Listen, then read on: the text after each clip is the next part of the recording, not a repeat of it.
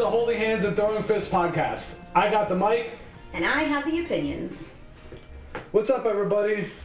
Just wanted to get this out before the weekend of new fights and take a little time to talk about last week's exciting events at UFC 244. Live from Madison Square Garden. Masvidal versus Diaz. Everyone knows what happened, so not going to even recap that fight. We'll just start with my genius idea in episode 1 to pick all the losers. I think it's important to own up to the fact that I was the biggest loser of UFC 244. Out of the 12 fights, I was wrong about 7 of them. So, that's it. I'm a loser. It's all good. The loser at picking losers. Yes. That's cool. We'll see how today goes. I'm the biggest loser that you ever picked. So, there you go. Let's Womp womp! Let's talk about last week's top 5. We're going to start with our boy Stephen Wonderboy Thompson. As our homegirl Lenny calls him, Booty Thompson, because he got a big, well-sculpted booty. That's where his power comes from. That's his engine right there. J-Lo might say, big booty. He got a big booty. He got a big booty, yeah. And then gray Valley Tudo shorts. Super, super tight. That's the way it is. Booty Thompson was for sure one of the highlights of UFC 244 at MSG. He fought Vicente Luque. And let me tell you, last week, I did not even know how to pronounce Vicente Luque's name, but he fucking earned my respect with the fight that he had with Wonderboy Thompson, because that was actually the fight of the night. They both won that bonus for a brutal war of a fight, and it was super, super awesome.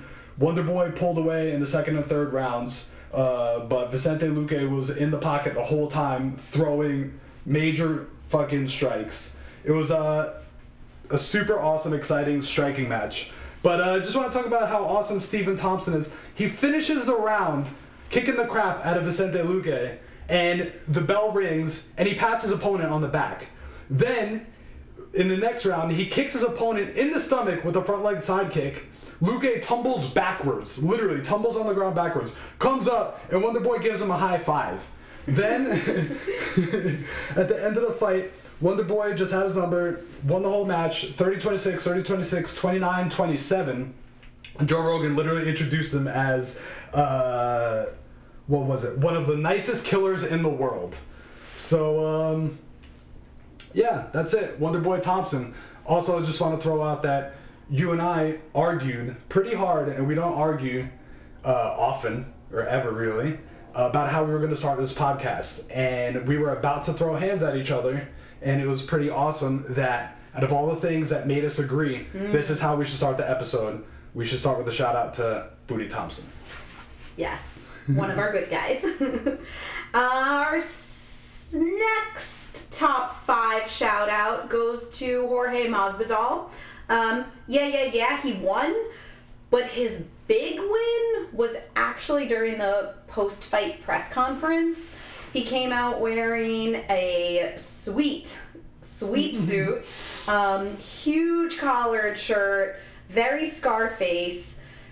He started the post-fight press conference taking a shot of mezcal.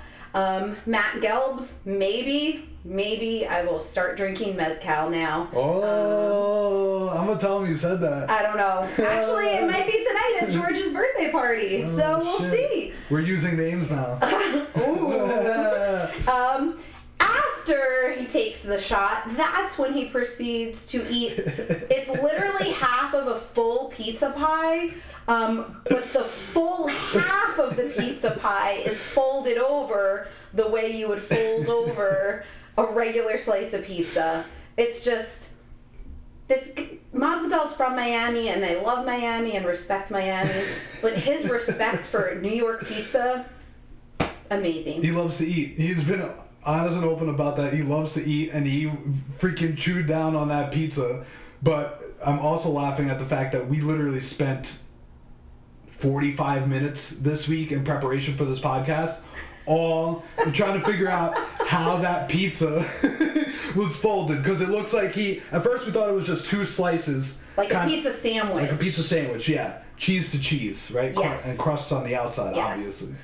But then it seemed like, and we rewound this on YouTube like 4 times, it seems like it's actually the 2 crusts are connected and it was just a big fold. But it's massive. It's massive. It's like freaking, I was trying to do the math. Is it 33.33% of the whole pie, or is it closer to 50? It's closer to 50. It's closer to 50. And the last thing we'll say about this is he finished it and then asked for more. Amazing. Amazing. Next up in the top 5 from last week, we're just going to throw it out. Dana White's shirt.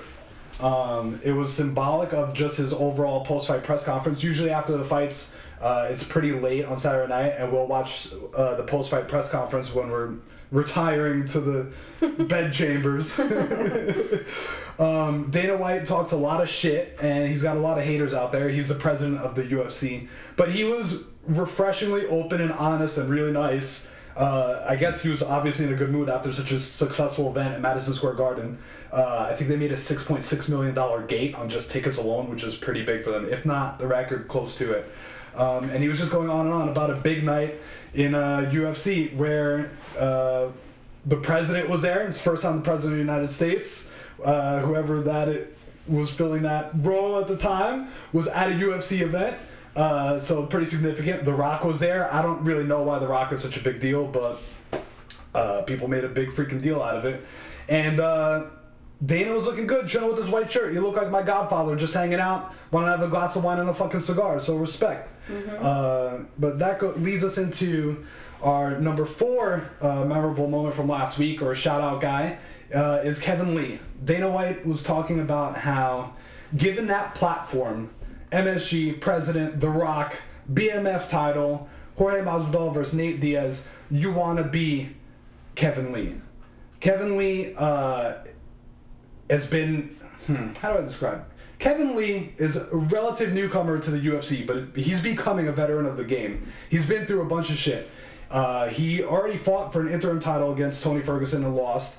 Maybe a little fast-tracked, but he's a young guy. He's only 27 years old.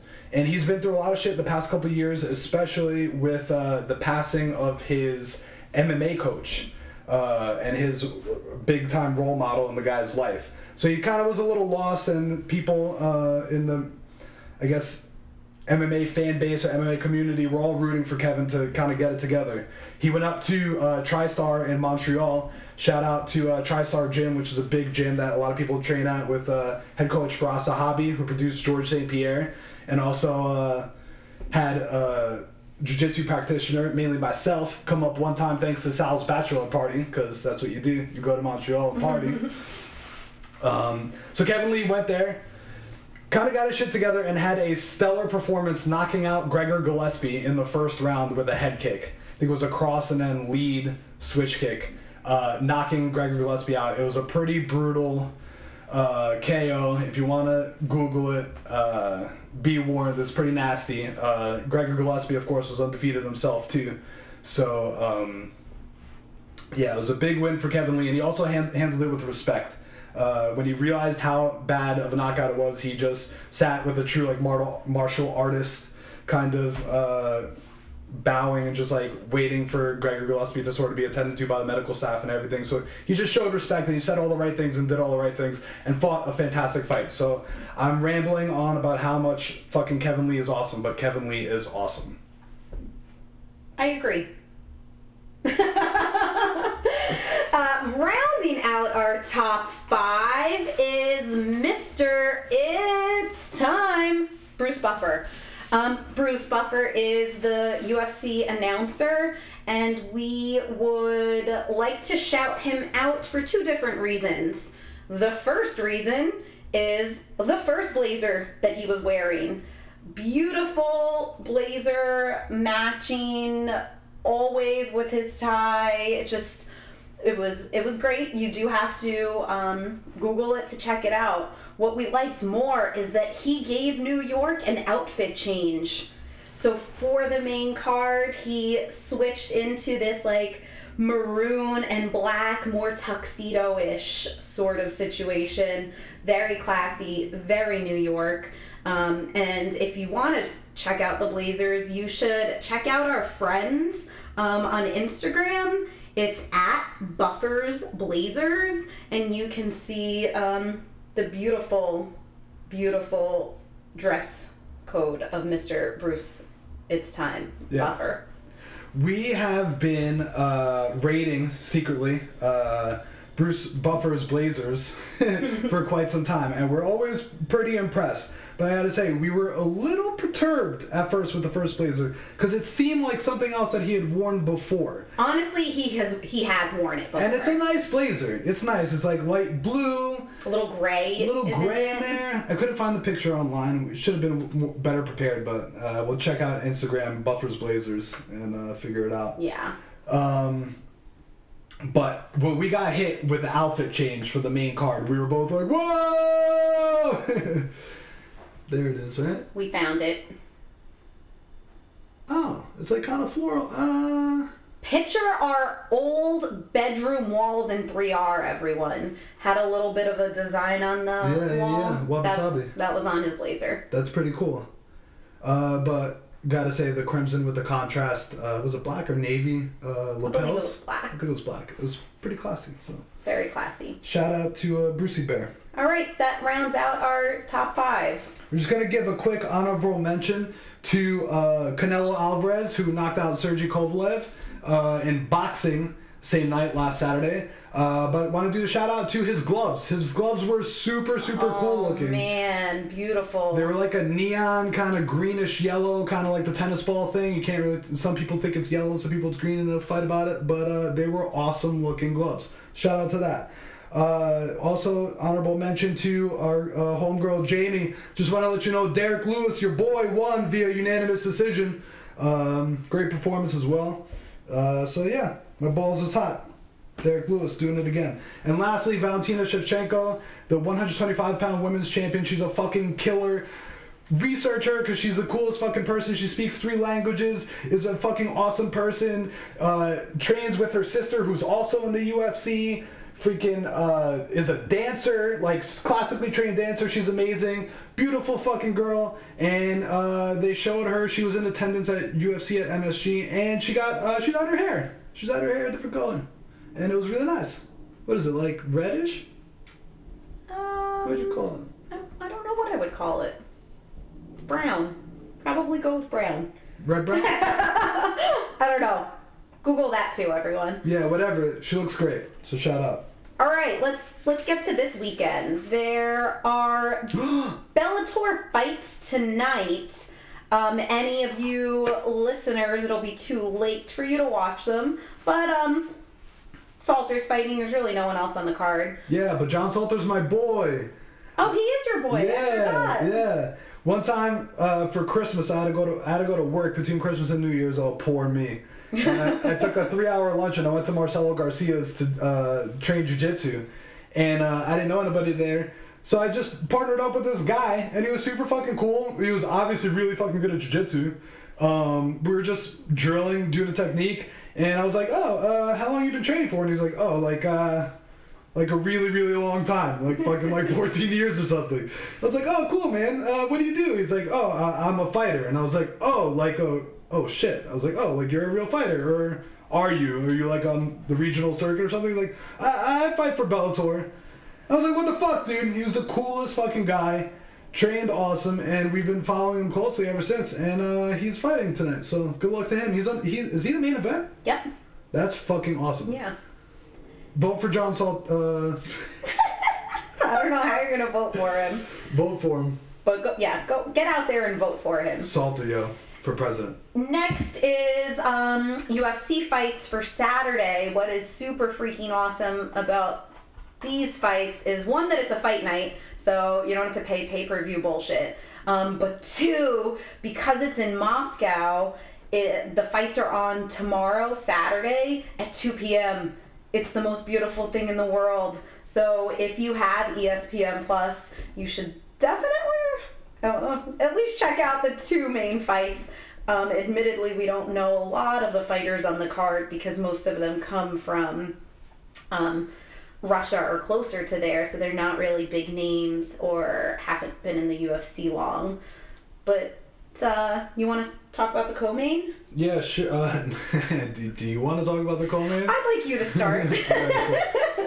Alexander Volkov is fighting Greg Hardy. Greg Hardy is quite the polarizing figure for you, for people who aren't super big into MMA and don't know his story. He used to be in the NFL, I think for the Dallas Cowboys, and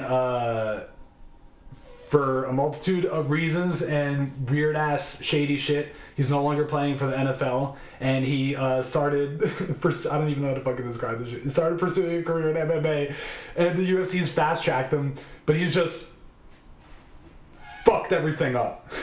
You want to talk about good guys?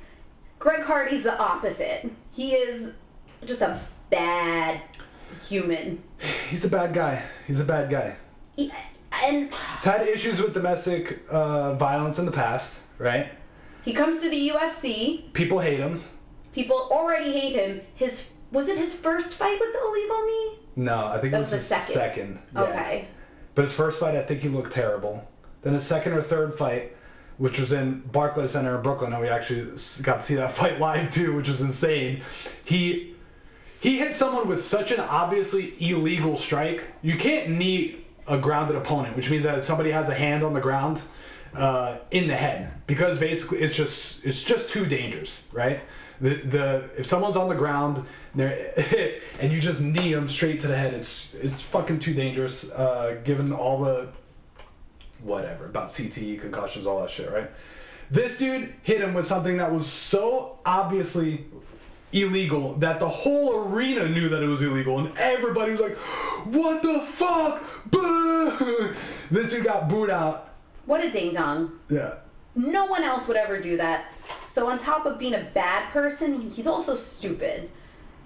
Which leads us to his most recent fight, where in between rounds, if you've watched any sort of fight, you know fighters go back to their corner, get some advice from their coach. If they're lucky, some water, maybe Gatorade or Powerade or something. Powerade's not allowed, only Gatorade. Interesting. Yeah. And ice. And ice. Yeah. Sometimes they get a stool. Sometimes they don't. I don't know why that Didn't that happen the other It just happened to our good guy, Stephen Wonderboy Thompson. Oh yeah, he went to the corner. They didn't even have a stool for him. And he was like, it's all right, man. So just to clarify, you get back to your corner, you can have water. Greg Hardy, in his last fight, asked for his inhaler.